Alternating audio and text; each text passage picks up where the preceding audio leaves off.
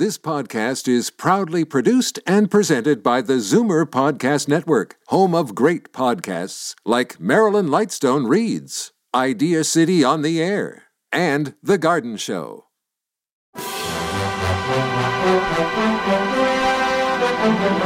It's Zoomer Radio's Theater of the Mind with Frank Proctor. Open your mind as we fill your head with amazing thrills, chills, and laughs. Theater of the Mind. The best love programs from radio's golden age. Only on Zoomer Radio. Now, here is your master storyteller, Frank Proctor. Well, thank you, and welcome to the show. We begin tonight's entertainment by going back to 1950, when one of the most popular shows on radio was Nero, Wolfe, starring Sidney Greenstreet. He was a British actor and surprisingly didn't work in films until the age 62, but he enjoyed a run of notable hits in a Hollywood career lasting just 8 years. He's best remembered really for his Warner Brothers films with Humphrey Bogart and Peter Lorre, which include The Maltese Falcon, Casablanca, and Passage to Marseille. He became a naturalized United States citizen in 1925. He portrayed Nero Wolfe on radio from 1950 to 51, and biographer John McClear reported that curator Rex Stout enjoyed Greenstreet's portrayal of Nero Wolfe. The New Adventures of Nero Wolfe was the first radio series that, like the Nero Wolfe stories themselves, stressed characterization over plot. It's regarded as the series that's most responsible for popularizing Nero Wolfe on radio. And now the episode entitled Stamped for Murder. My boss is the smartest and the stubbornest, the fattest and the laziest, the cleverest and the craziest, the most extravagant detective in the world, Nero Wolfe.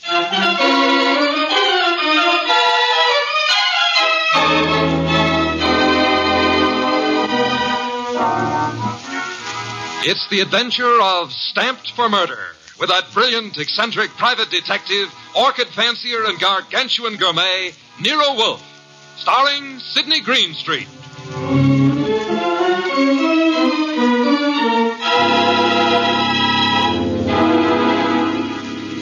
Instructions for this morning, Archie. Your notebook, please. First, Mr. Salinsbeck. Inform him that the Long Island peafowl he sent were most unsatisfactory. Peafowl's breast flesh is not sweet and tender unless it is well protected from all alarms, especially from the air, to prevent nervousness. Long Island is full of airplanes. Look, Mr. Wolfe, I shall want a dozen chickens that have been raised on blueberries and a fresh-killed lamb for tomorrow. Mr. Wolfe, please listen. There's... Mr. Goodwin, be quiet, and then dinner on the following day becomes a problem. Mr. Wolfe, dinner any day is going to be a problem if we don't pay Sausenbach's bill. And pay it. With what? The bank account's empty. Ridiculous. There were $4,000 yesterday. But you bought that shipment of orchid bulbs from Weinold Gluckner. Mr. Wolfe, we need money. You've got to stop eating and drinking beer long enough to earn some. You're an alarmist. Will you, for the love of heaven, stop turning down clients and turn an honest dollar?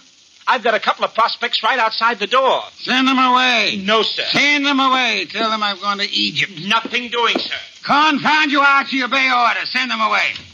Miss Kent, Mr. Rodman, come in, please. Thank you. Confound you, Archie. You're mutinous. Yes, sir, and you're stuck with it. This is Miss Gloria Kent and Mr. Rodman. They arrived as advertised with a pressing problem. Good morning. You people are here by sufferance only. I shall speak to Mr. Goodwin about it later. Yes, indeed. I don't like pressing problems, Miss Kent. What are yours? My father. Indeed, I'm not a court of domestic relations, Miss Kent. What did your father do? Beat you? Withhold your earnings? Discourage your suitors?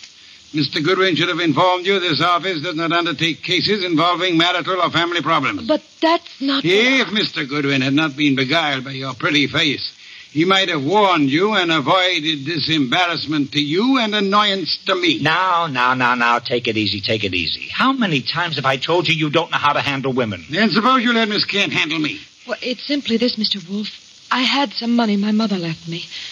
My father's just spent it without my permission.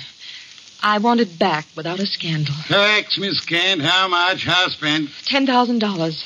Father bought a treasure map. Indeed, from whom? A pair of swindlers named Cross and Halleck. They've driven him crazy, talking about fortune salvaged from the SS this and the SS that. He's got a map and old letters he studies. He's childish. Many fortunes have been recovered. Many more await on the sea bottom. How do you know your father has been duped? Well, I know. You do, Mr. Rodman. Yes. Cross and Halleck bought some old letters from me, written by my grandfather from Hawaii. They used them to manufacture the map and evidence. And that's what they sold to Kent. Father thought he was being so clever. He had the paper analyzed. Of course, the document research laboratory said the letters were genuine. They were. But something new had been added. I'd have never known if Mr. Rodman hadn't told me. You're a party to the swindle, Mr. Rodman? I was not. I never knew what they were up to. Mr. Wolfe, you've got to help me. I can't do anything with Father. I can't convince him. Even Mr. Rodman can't. No, Miss Kent, I'm sorry. This is not for me. Oh, but you must. You must. Not in my office, madam. No tears. Please, Archie, stop her. Okay. Archie, when Miss Kent has finished her disgraceful exhibition, show them out. How dare he walk out on us like he was... Easy. I know him. You don't. He gets into a panic when women cry, or else he's curious about what Fritz is cooking for lunch. Now, just wait a minute, please.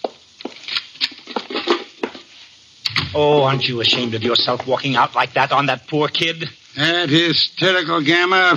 She's lost all of her money. She needs help. I charge high fees, Archie. So charge a small fee. Do you want her to starve? Good heavens. Starve? How monstrous. I'm not kidding. While you'll be in here smelling your dinner, she and her father will be starving. I thought you were bringing me a paying client. Well, this is different. She's, You're beautiful. Archie, you're impossible. Oh, very well. Go back into them. Get names, addresses, facts. I am not committed to Miss Kent's case, but we'll see. Be a tribute I paid for your witness for a pretty face.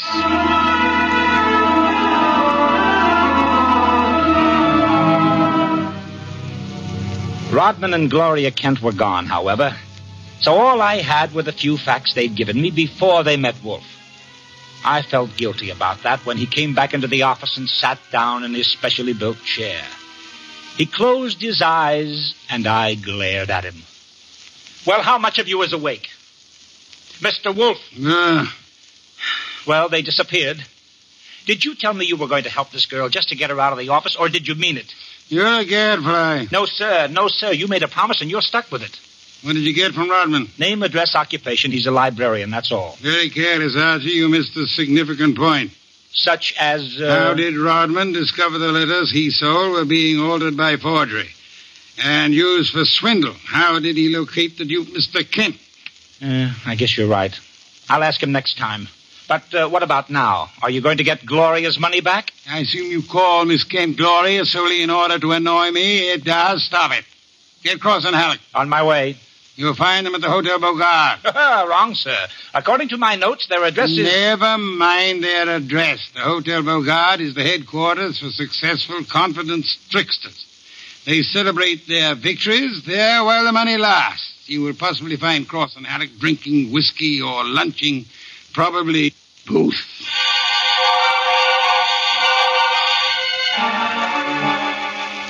I located Cross and Halleck in the hotel bar and lured them back to our place on 35th Street. Wolfe was sitting behind his desk with his hands crossed on his impressive middle, at peace with his lunch and the world when I ushered them in. He sat bolt upright and scorched me with a look. Good afternoon, Mr. Wolfe. The tall one's name is Cross, the short one is Halleck. They want to help me invest my money. Gentlemen, Mr. Nero Wolfe. What? Ooh. Nero Wolfe. Hey, what is this? Confound you, Archie. How drunk are they? Not too drunk for business. Let's get out of here. Come on. Wait a minute. Chill, duck, decoy. You want me to keep him here, Mr. Wolfe? Not by violence, Archie. Come back here, gentlemen. Unless you want 7 years in the state penitentiary. Well, this what? You got nothing on us, Wolf. Nothing. I have the Kent case. The Kent? That's a laugh. We're sitting pretty. You are not, sir. You imagine you possess legal immunity. Mr. Kent believes you are grotesque balderdash and will not sue for fraud. Miss Kent cannot sue because she is reluctant to accuse her father of wrongfully obtaining her money. Ergo, You think you're invulnerable. Now, listen. But you forget me. I'm a detective with a fee to earn. A big fee. Quiet, Archie. I am determined to get that fee. Therefore, as Miss Kent's agent, I can and will bring action against you. I'm indifferent to her tears or her father's disgrace. I'm indifferent to anything outside of money. You will return the $10,000 to me at once, sir, or you will be in jail by morning. You mean that? I do, Mr. Cross. Alec. Come here.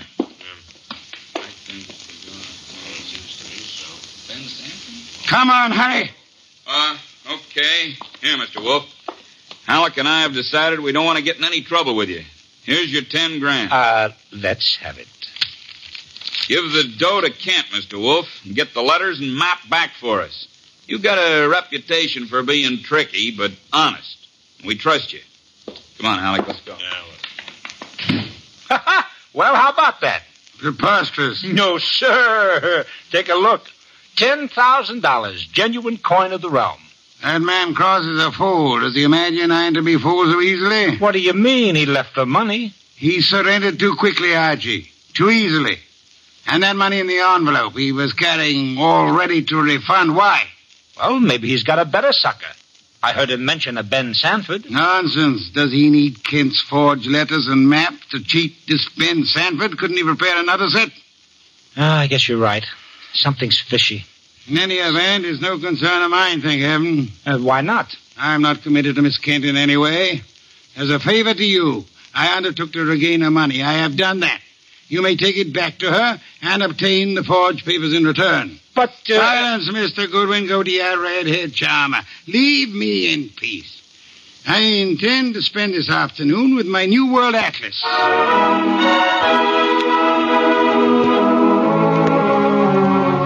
I left him 3,000 miles up the Amazon with his magnifying glass and drove up to East 69th Street. The Kent house was a broken-down little brownstone, and as I went up the stoop, the door opened and Gloria Kent burst out like a skyrocket. Hey, Miss Kent, easy, easy. Let go of me. Let go. What's wrong? What's wrong? Wrong. Nothing is wrong. Nothing at all. Well, how about seeing your father? You want to see my father? Come inside. Oh, for the love of heaven. Come inside, Mr. Goodwin. I'll introduce you. He's in a back room. Come right through the living room. What else came through this living room? A hurricane? No, Mr. Goodwin. Something else. There's my father, Mr. Goodwin. What in the devil? He's dead. His throat's cut. Father, this is Archie Goodwin from Nero Wolfe's office. He and his boss refused to help while they could. Maybe he can help you now. Stop it. All I'm good for now is revenge. That's all. Stop Father. it. Stop it and look at me. When did it happen? I don't know. When'd you find him? Just now. Keep looking at me.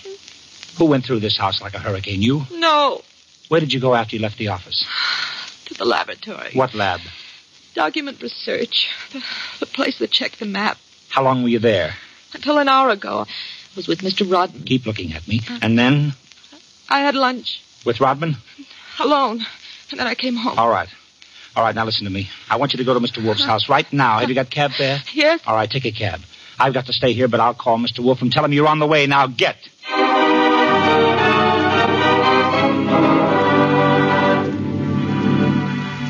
I called Wolfe, told him everything, and he instructed me to advise Inspector Kramer, who arrived with the homicide squad. I gave the inspector everything while the squad photographed and measured, print dusted and detected. At 3:30, Kramer took me back to the house on 35th Street for a fight with Wolfe. It's a great story, Wolfe. Great. Kent buys a phony treasure map. Everybody knows it's phony except Kent.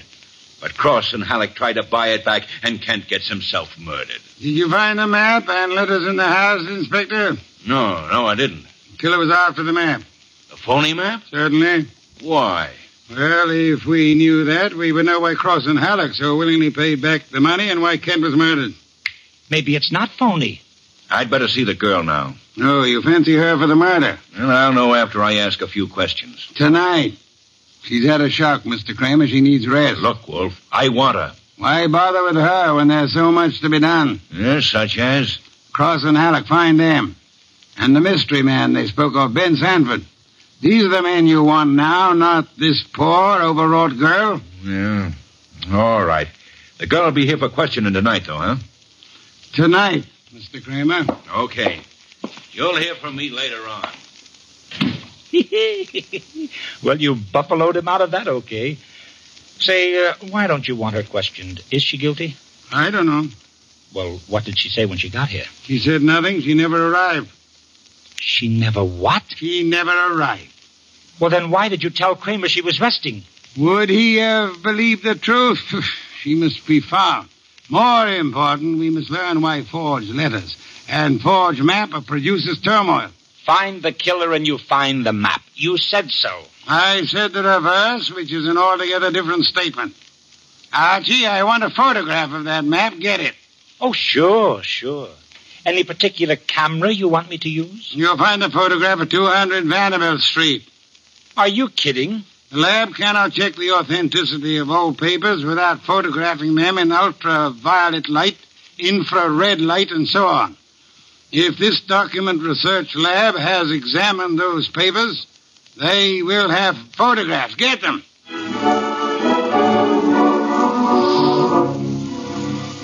He got out of his chair and waddled back to the house elevator. It was 4 o'clock and time for his regular afternoon session with the orchids. I drove down to the document research laboratory on Vanderbilt and got such a shock that I grabbed the office phone and dialed Wolfe at once.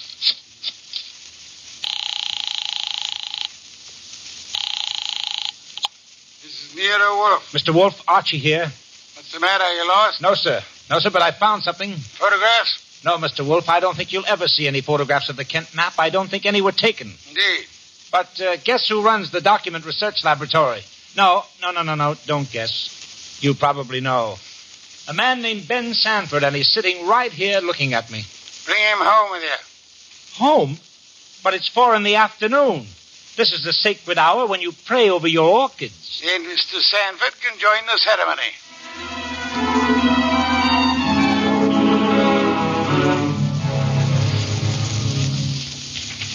Hey, how about this place? How about it? There must be 1 million flowers up here. No, not flowers. Orchids only. Mr. Wolfe has 10,000 plants. Never saw anything like it. And you never will again, brother. Hey, what kind is that on the bench? Oh, that's our pride and joy. Odontoglossum harryanum. Above them, the Van Petersirana, and the pink ones are the Coelogiani panduratas. Now, the large object, mulching flower pots, is Nero Wolfe. Mr. Wolfe, Ben Sanford. Good afternoon, sir. Hi. I came along to be obliging. I've got nothing to say about anything. How much have you offered Cross and Halleck for their treasure map? No comment. Mr. Sanford, I'm going to make some assumptions. I assume that you are not, in fact, a document expert, but an accessory to the fraud of Halleck and Cross. No comment. That you actually prepare fraudulent maps for those swindlers, and then in the guise of an expert guarantee their authenticity. No comment. But this you must answer. You did guarantee the authenticity of the map and letters Kent bought. It's on record. All right, I did. Then will you admit they were forged? What are you, a comic? No. You guarantee the value of the Kent map? Yes. As an expert? Yes. Then you've convicted yourself of murder. Murder? What is this? Mr. Kent was murdered, sir, evidently for the map and letters he bought. But of all persons involved, you alone believe in the value of the map. No one else does. Therefore, you alone would have murdered Kent for the map. For the love of... Now, wait a minute. Chew it over, brother, chew it over. Either way, he's got you. Okay, you want me to level? Here it is. Level, Archie. Okay, boss. Thief-type talk. It means tell the truth. It's like you say. The letters were bought from Rodman. I forged the map and evidence onto them. I guaranteed them to Kent. It was a swindle. The letters are without value? Oh, sure, they're old, that's all, from 1851. Just tired family gossip and stuff. Indeed. There we have the problem again, Archie. Mr. Kent is swindled with a map and letters that are known to be worthless. He alone believes the fantasy of the treasure. There isn't any treasure, never was. Yet Cross and Halleck refunded the swindle money so eagerly. It is obvious they want those worthless documents back badly. Someone else wants them so bad he murders Mr. Kent. Why? I don't know. Archie, we must find the girl. There's a chance she turned to Mr. Rodman for refuge. I'm sorry, you'll have to go there at once. If the girl isn't there, bring Rodman.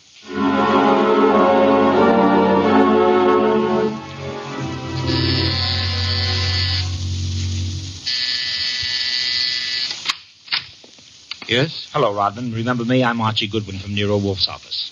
Oh, yes, of course. I came to get Gloria Kent. There's been a change in plans. Tell her to come out, please. Gloria? Well, she's not here. Why should she be? Haven't you heard? Heard what?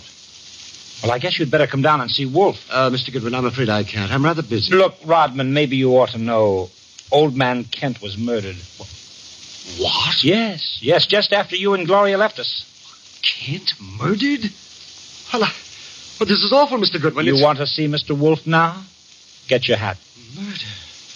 Well, believe me, I never wanted this. I'm going to tell Nero Wolfe the whole mess. Every word of it. Okay, then. Come on, let's go. Yes, of course. Just a minute. I'll get my hat in the bedroom. Murdered? Kent? I never dreamed.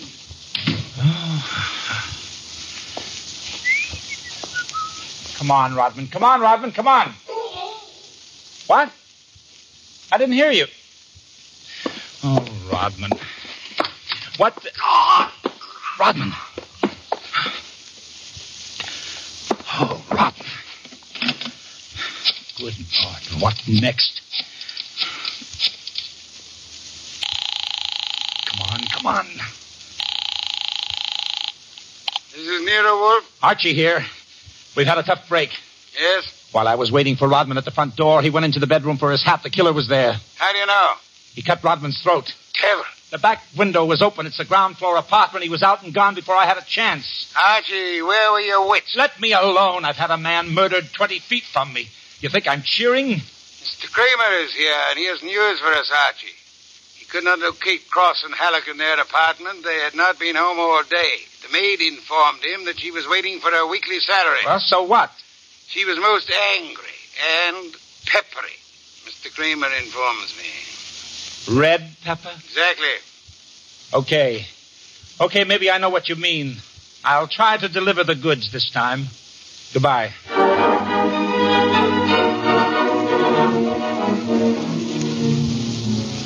I drove down to the apartment house on Gramercy Square where Cross and Halleck lived, took the elevator up to the 10th floor, found the right door, and slipped in with a passkey.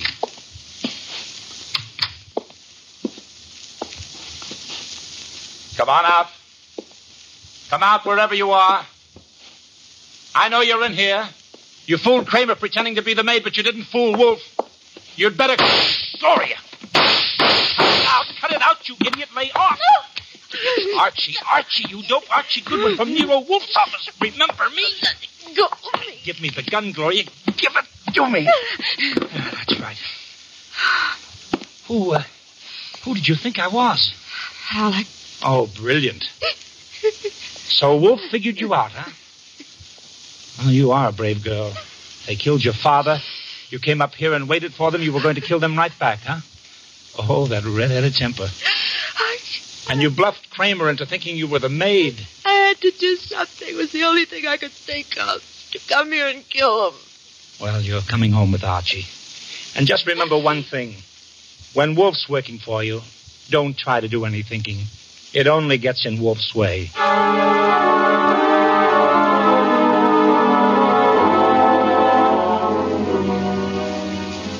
I got Gloria Kent back to the house at 7 o'clock. I parked the car, brought her into the office, and got the shock of my life. There was a convention on. Wolfe was there, with Inspector Kramer representing the cops. Cross, Halleck, and Sanford were there representing the crooks. When Kramer saw Gloria, he scowled first at her and then at Wolfe. So it was a slick one after all, Wolfe. You didn't have the girl. You had no intention of producing her. Please, Mr. Kramer, that can wait. There are other matters more important. I dine at 8. That leaves me 1 hour to solve your murders. Murders? More than one? Yes, 2. Elmer Rodman. By heaven, Goodwin, if you... Please, Mr. Kramer, not now. First, Miss Kent. Good evening, Miss Kent. I presume you have met these gentlemen, Cross, Halleck, and Sanford? Yeah, I'll take your purse, please. Huh? Well, why? Don't think me as naive as Mr. Goodwin, miss. When you left your home after the murder of your father, you took the map and letters with you. They are in your purse well, now. That's true. Archie, the purse. Thank you. We have here an interesting situation. There exist some old letters and map, forged and fraudulent, which are worth $10,000 and more to Cross and Halleck and worth 2 murders to a killer. Why? There must be something of great value in the letters. Such as? Something which Mr. Sanford could not see, although he worked on the document closely. Yet something which could be made manifest. What is the answer, Miss Kent? You know it? I swear I don't.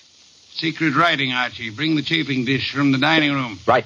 Secret writing? I saw nothing when I worked on those letters. Naturally, Mr. Sanford, the writing is invisible.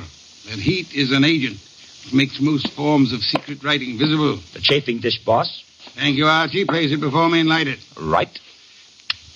Now I open Miss Kent's purse. From it, you see, I withdraw these ancient letters which he took from her house after her father's murder. That's not true. Archie. That's enough, Gloria. That's enough. From now on, you just listen.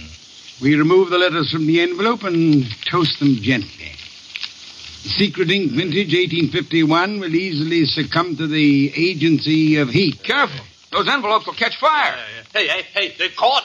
Don't be upset, Mr. Cross, Mr. Halleck. The envelopes. They'll burn safely in the dish. We can concentrate on the writing. Watch closely. I don't want to be accused of trickery. You fat fool. The envelopes are everything. Put them out, Sanford. Don't sit there. Put them out. Why, Mr. Halleck? Well, the stamps, the missionaries, they're worth a fortune. The missionaries. Of course. You know that. Mr. Cross knows. So does Mr. Sanford, right? Yeah. Cross Sanford knows, you old fool. Let me... Mr. Sanford is not alarmed. Why not, sir? I don't know what you're talking about. $50,000 or $100,000 is burning before your eyes, Mr. Sanford. Cross and Halleck are burning their fingers, putting out the flaming envelopes. And you sit there quite indifferently. Why? Well, You know the value of the missionary stamps on the letters you bought from Rodman. But you know these aren't the real letters. Isn't that it? Not the real letters? I told you I'm tough to crack, Wolf. You didn't fool me with those dummies. Dummies, how do you know? Mr. Cross didn't know. Mr. Halleck didn't know. How did you? Well, I'll tell you, sir. Only one man could know I was framing Miss Kent as a decoy. Only one man could know I prepared these dummy letters and pretended to take them from her purse. And that is the killer. The man who murdered her father and stole the map and letters this morning. You, sir, Mr. Sanford. Well, I'll be... Mr. Kramer, there's your killer. You'll find the missing map and letters on him or concealed in his home or office. You won't need the evidence anyway. Look at his face. He's self-confessed. Self-confessed like fun. He was booby-trapped.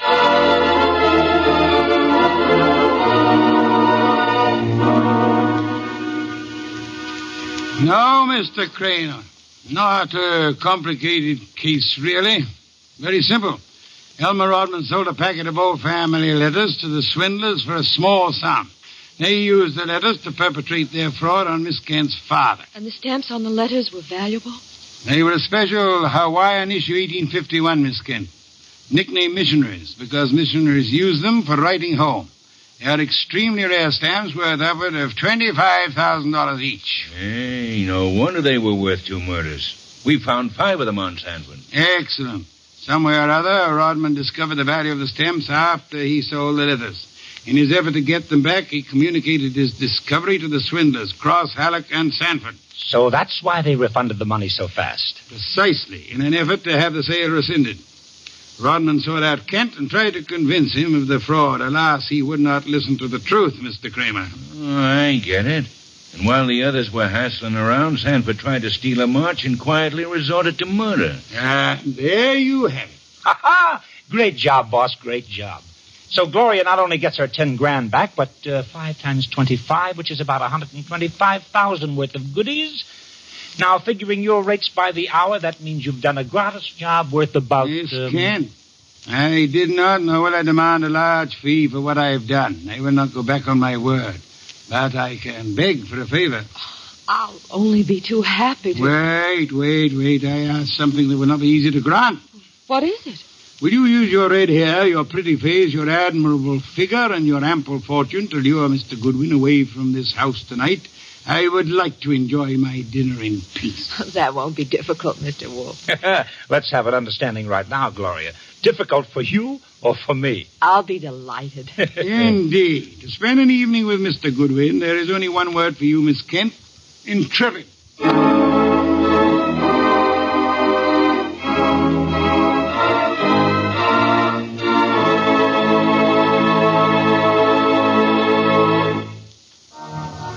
You have been listening to The New Adventures of Nero Wolfe, starring Sidney Greenstreet.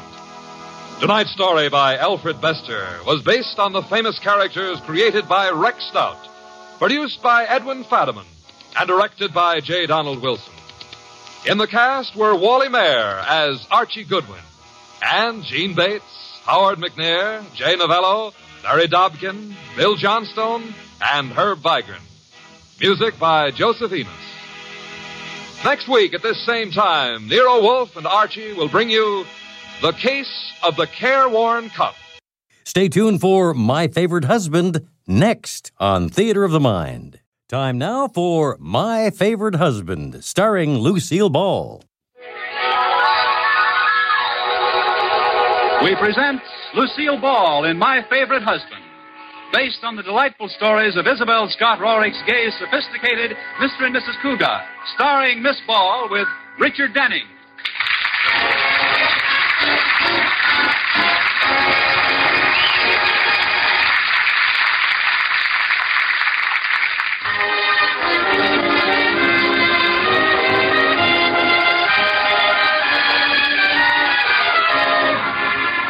Well, let's look in on the Cougats and see what they're doing. It's morning, and George Cougat is seated alone at the breakfast table. Liz is helping Katie, the maid, in the kitchen by fixing the toast. Liz, is the toast ready yet? Oh, just a minute, dear. Now it's ready. Liz, what was that noise I heard? Nothing. Oh, how do you want it scraped, dear? Light, medium, or charcoal broiled? Oh, it doesn't matter. Well, if you hadn't heard me, you'd never know the difference. Here you are. Liz, you scraped it too hard. It's back to bread again. Well, I can't help it. It's a toaster's fault. If you'd fix half the things around here. Now, wait a minute. I did fix the toaster. I tightened the spring yesterday so the toast would pop up better. Oh, you did that. Well, you made the spring too tight. And you better apologize to Katie. What for? She fell into the sink running back to catch a high fly. Yes. And if it ever learns to throw a curve, we're really in trouble. Well, it's a perfectly good toaster. I'll try to fix it. You'll try to fix it, yeah. Well, what do you do, buy a new one? Either that or get Katie a fielder's mitt. Oh, George, let's not fight so early in the morning. Yeah, all right. We'll wait a while. You're so cute. Give me a kiss. Somehow I feel this is going to end up in a new toaster. Don't be silly. Your morning kisses are like coffee to me. That's how I wake up. Liz, I have a confession to make. What? My caffeine's been removed. Silly. Come here.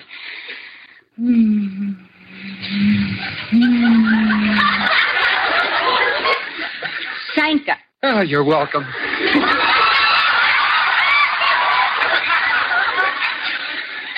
You know, George, the way we kiss, I don't need a new toaster. You don't? No, just put a piece of bread in my hand and kiss me again. Isn't it wonderful, George? No matter what we argue about, a kiss from you fixes everything. You know, you could get around anybody with a kiss. Really? Mm-hmm. Well, when I get to work, I'll try it on Mr. Atterbury. Hey, what's that? It's from the kitchen. Katie! Katie, what's going on out there? Mrs. Cougat, Mr. Cougat, run for your lives. What's the matter? What happened? The automatic dishwasher has gone crazy. It's broken again. Oh, it threw every dish in the kitchen at me, and it's trying to climb into the cupboard to get some more.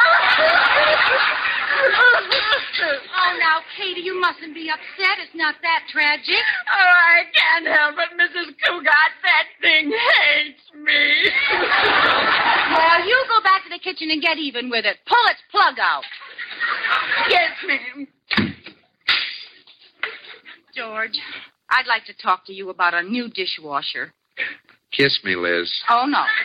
No, with the toaster, it just meant burnt toast. This time we may lose Katie. Why, that's ridiculous. What's the matter? Can't she wash dishes in a pan like everybody else? Well, but she's had the dishwasher so long, she might resent it and quit. You know we can't find anyone nearly as wonderful as she is. Well, what are women coming to that they have to be pampered with electrical gadgets? Oh, we're not pampered. Well, the wives of our ancestors didn't have dishwashers. Pioneer women didn't have a lot of electrical appliances to do their housework. Of course they didn't. And where are those women today? Dead. Well, I'm not buying Katie a new dishwasher, and you can tell her so. She'll get rough red hands. Well, what of it? She's got rough red everything else.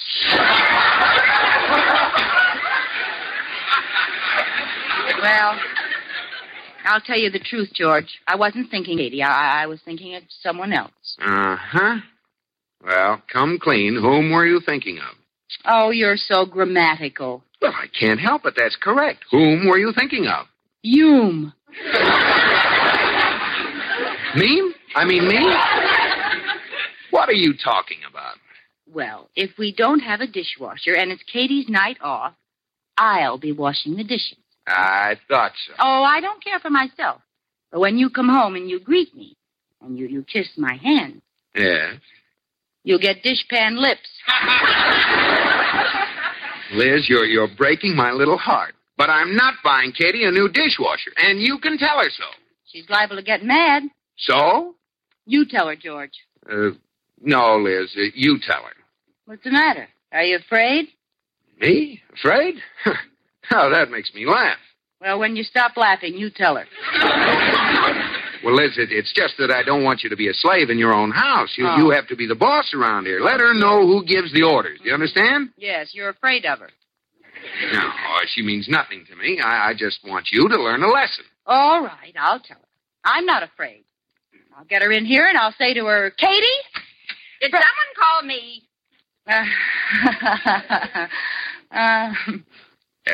Mrs. Cougat has something to tell you, Katie. No. Yes. Katie, there's something you might as well know right now. What is it? I want some more coffee. That's telling her, Liz. Oh, why don't you go to work?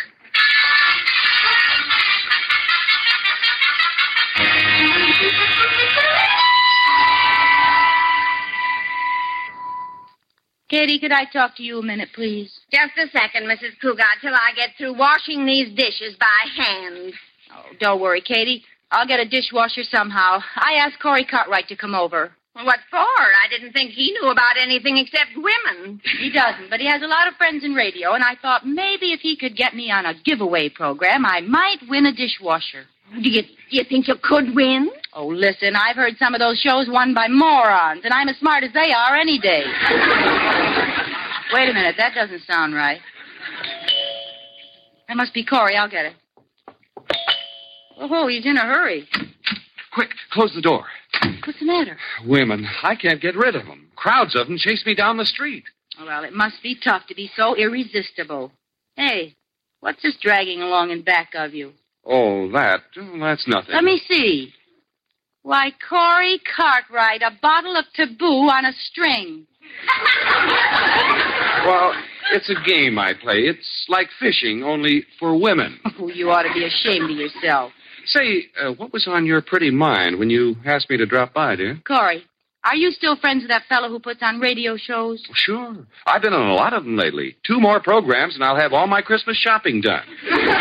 Well, could you get me on one? Absolutely. What do you want to win? I've got a list of what they're giving away. Mm-hmm. Refrigerators, stoves, automobiles, diamond rings, wristwatches, and kitchen utensils. Yes, but I want... Garbage disposal units, Hoover vacuum cleaners, fur coats, house paint, pianos, radio phonographs, record albums. But you see, I'd like typewriters, to have... 6 office buildings, a parking lot in downtown Los Angeles, and Arrowhead Springs. Let me off at electric dishwashers, please. Oh, it's a cinch. There's a program that gives away a dishwasher each week. It's called His and Hers. Corey, you've got to get me on. Oh, there's nothing to it. Give me the phone there. Hello? That you, Smiley? This is Corey Cartwright. How are you old son of a gun? Yeah. Say, a couple of friends of mine would like to get on His and Hers. Couple? Yeah, that's right. He's a banker. Oh, good. The name is George Cugat. Hey, wait a minute. Oh, swell. Goodbye, Smiley. No, Corey, wait. Well, Liz, you're all set. Corey, does George have to go on the show, too? Sure, husband and wife teams compete together. That's what makes it fun. Oh, I don't know how George is going to take this. He doesn't know about it? No. Oh, you'll die. That's what I'm afraid of. Well, listen, Liz, you're not on till next week. I'll have George listen to the show. It's on tonight. And see if you can talk him into it. Remember the name, his and hers. All right, I'll keep his ears glued to the radio if I have to use Scotch tape.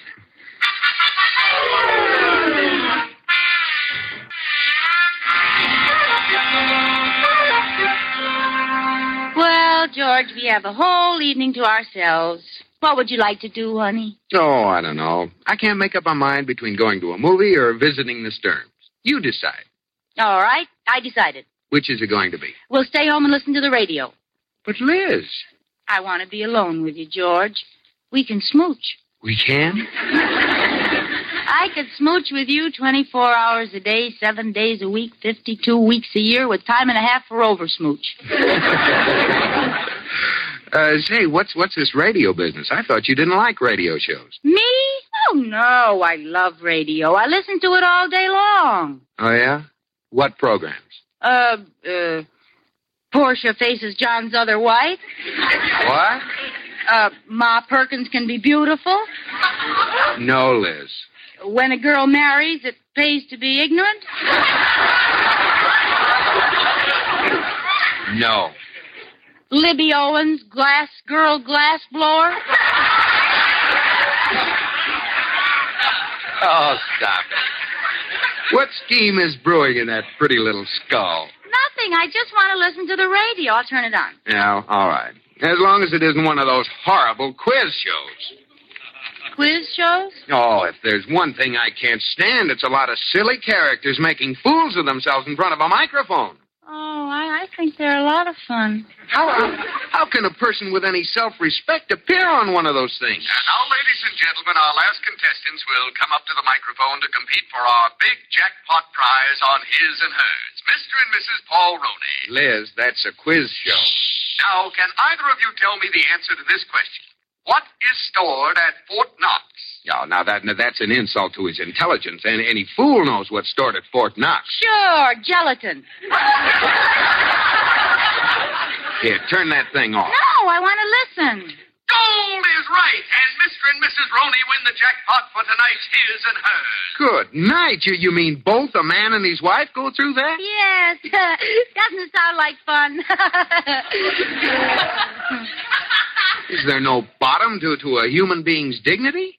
And now we'll announce the names of next week's contestants. Oh, no. What's the matter, Liz? You're right. It's silly. Turn it on. Mr. and Mrs. Tom Lefevre. No, I want to see who the suckers will be next week. Dr. and Mrs. Charles Van Tassel. And what other half-wits? Mr. and Mrs. George Cugat. Liz. Well, let's go to a movie. Liz, sit down. I don't like the look in your eye, George. I can explain everything honestly. Go ahead. Put the lamp down, and I will. I'm just holding it so you won't knock it down. Now stop shaking. All right.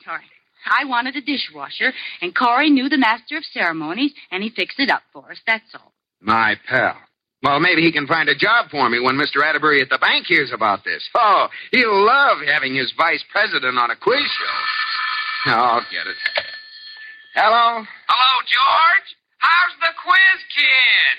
Oh. Hello, Harry. Just heard him say your name on the radio, George. Congratulations. Look, Harry, we're not going... This is only the beginning, George. Maybe if you give yourself a home permanent, you'll be chosen queen for a day. Now, wait a minute. Well, goodbye, Queenie. Liz. Yes, Your Majesty? That's not funny. In half an hour, everyone in town will know about this. Oh, another wise guy. Well, I'll tell him a thing or two. Yes, I know, quiz kid, queen for a day. And keep your smart answers to yourself. George, this is Mr. Atterbury. Oh, my gosh, it's Mr. Atterbury. Well, goodbye, George. You stay here, you blundering idiot. What? Oh, no. Not you, Mr. Atterbury. George, I just heard your name on the radio. Oh, well, I can explain everything, Mr. Atterbury. You see... I'm for you, boy. Yes, but my wife... what did you say? It's a stroke of genius. Excellent publicity for the bank. Oh, you like the idea? Why, it's sensational, boy. The kind of forward thinking we need. Show the public how intelligent bankers are. How'd you ever think of the idea, boy? Oh, I don't know. It came to me right out of the air. Well, it was a great idea, and I'm proud of you, boy. Thanks. Talk to you at the bank tomorrow, boy. Yeah, well, goodbye, Mr. Atterbury. What'd he say, boy? Boy? Liz, he wants me to go on the show and prove how smart bankers are. I'm worried. Oh, don't worry, dear. I'll be right there with you. That's what I'm worried about. Oh.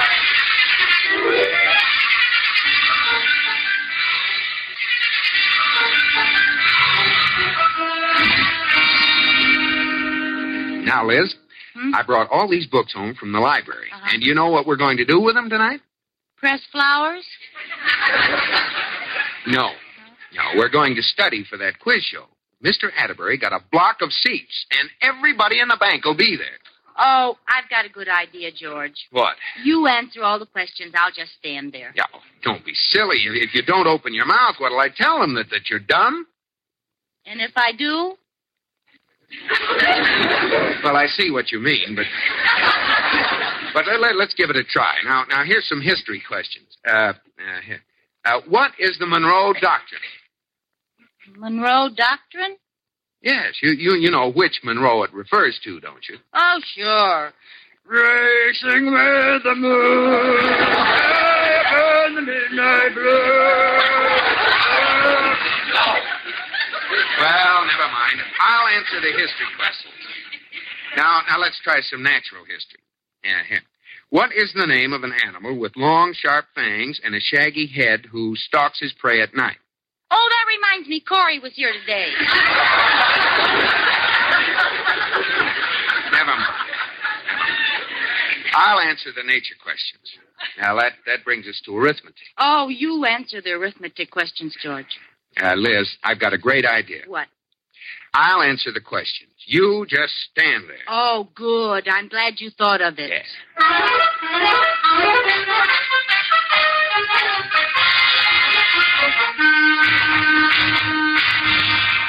Hi, Liz, dear. Hello, Corey. Well, tonight's the big night, Yes, and Corey, I'm just frantic. I don't know why I ever got into this. I'll disgrace George for life. Oh. He could even lose his job at the bank over some stupid answer of mine. Oh, Liz, don't be ridiculous. He'll have to give up his lovely office at the bank. He'll lose his swivel chair. Just think, all the rest of his life, he'll never swivel again. I thought you might be upset, Liz. What would you say if I told you I had the list of answers to tonight's question? Where are they? Here, I got them from Adele, the producer's secretary. I had a date with her last night. Oh, Corey, I couldn't look at them. That's dishonest. Wouldn't be fair. Well, if that's the way you feel about it. Maybe one little peek. Just one. I'll just peek at the first question, that's all. All right. Oh, what do you know? I had the list upside down. I peeked at the last one by mistake. Now I guess I'll have to peek my way back up to the first one. There. Now, can you remember them? Sure. Al Jolson, the sap runs every 2 years, Life with Father, and To Scrape the Barnacles Off Her Hull. That's right. I wonder what the questions are. That one about the sap running, that must be about trees, huh? What do you care as long as you have the answers? You're a cinch, Liz. Oh, this is just wonderful, Corey. George is going to be so proud of me.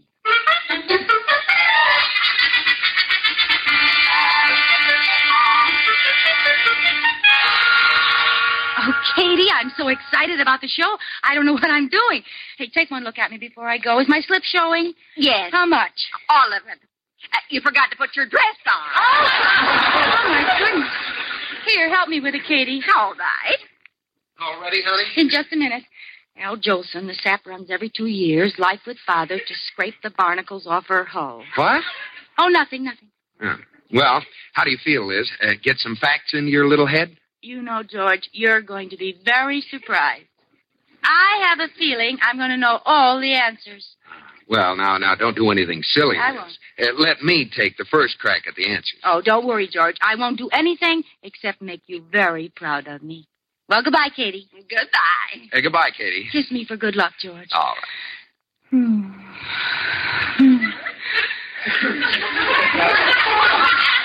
Well, I don't know about that show, His and Hers, but there's nothing wrong with yours and mine.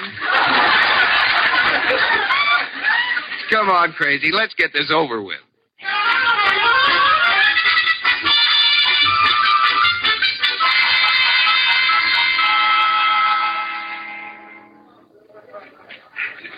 All right, everybody, we're going on the air in just 2 seconds now. Now, quiet. Presenting that sensational new quiz show, His and Hers. Yes, it's time once again to play that lovable, laughable radio game, His and Hers. And here's your master of ceremonies, Smiley Stembottom. Good evening, everybody. This is old Smiley Stembottom. Here we go with another session of His and Hers. We have with us tonight 3 man and wife teams. Dr. and Mrs. Charles Van Tassel, Mr. Tom Lefevre, attorney, and Mrs. Lefevre, and Mr. and Mrs. George Cougar. Yay, George! Go get 'em, boy!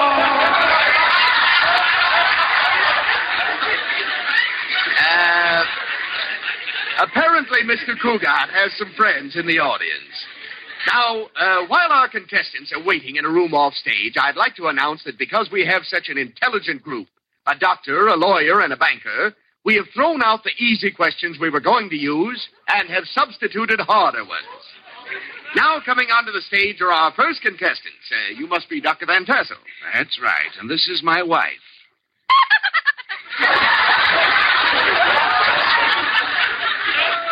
Apparently, Mrs. Van is tickled by her own tassel.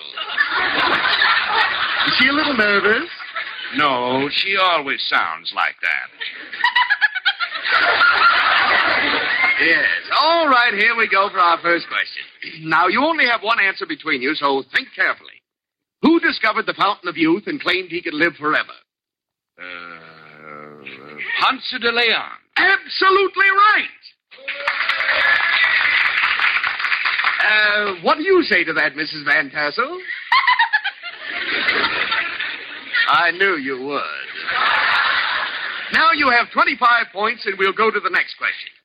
What is your congressman's... I guess they'll call us pretty soon, won't they, George? Yes. Now, don't be nervous, Liz. Oh, I'm not nervous. Well, let's go. Isn't someone knocking at the door? No, that's your knees. All right, so I'm nervous.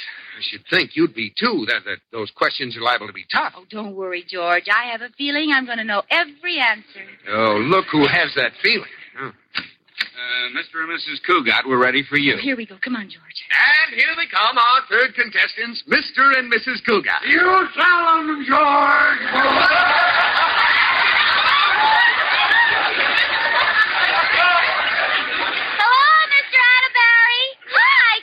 Liz, please. Now, right up here to the microphone. Are you all ready for these questions? They're pretty hard. Oh, I'll bet they're not so hard. Well, we'll see. Now, one answer for the two of you, remember. First question. Who discovered the fountain of youth and claimed he could live forever? Al Jolson. Oh, Liz. I'm so sorry. That's wrong, Mrs. Cougar. It is? Yes, but let's go on to question number 2. Okay. Question number 2. This is political. What is your congressman's term of office? The sap runs every 2 years.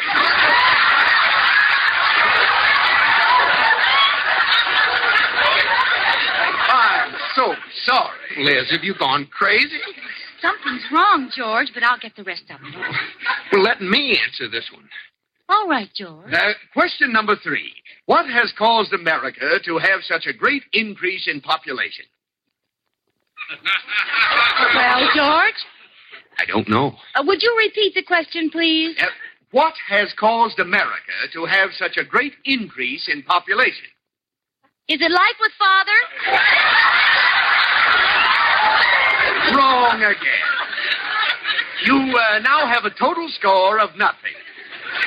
Cougat, you're a stupid numbskull. No coaching from the audience, please. And now for your last question. Well, I'm sure to get one of these right. Why did the French people put Marie Antoinette under the sharp blade of the guillotine? To scrape the barnacles off her hull.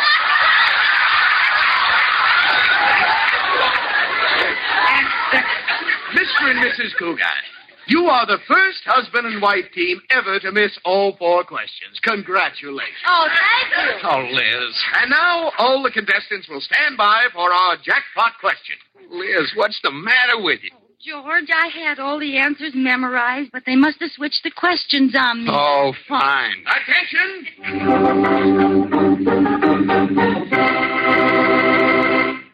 Before the jackpot question, here are the standings of our contestants. The Van Tassels have 75 points.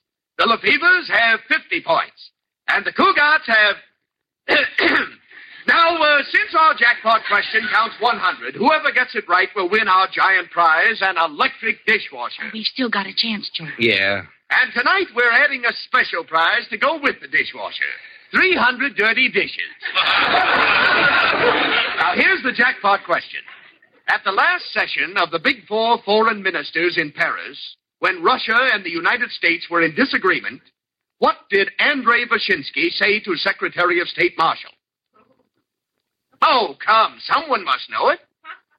What did Andrei Vyshinsky say to Secretary of State Marshall? I give up, George. Let's go home. You're right!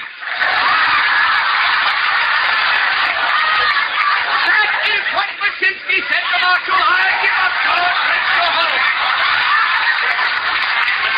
And the Cougats win the electric dishwasher.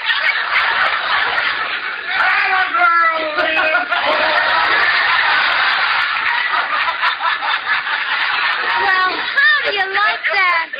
I didn't even know I could speak Russian. Vyshinsky, you're wonderful. Come on, everybody. The borscht is on me.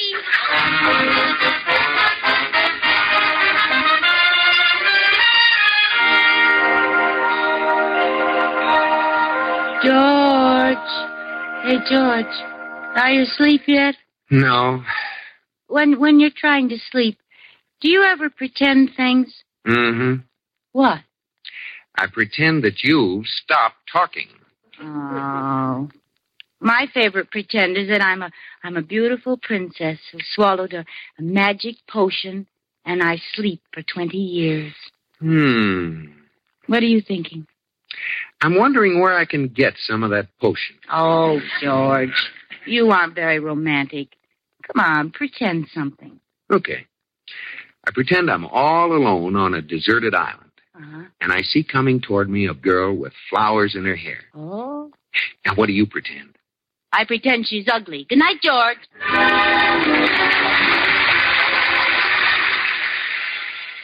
Thank you for listening. Thanks to Joel Schoenwell and Paul Stringer for technical support. The executive producer for Theater of the Mind is Moses Neimer. I'm Frank Proctor. Have a wonderful weekend. This podcast is proudly produced and presented by the Zoomer Podcast Network, home of great podcasts like Marilyn Lightstone Reads, Idea City on the Air, and The Garden Show.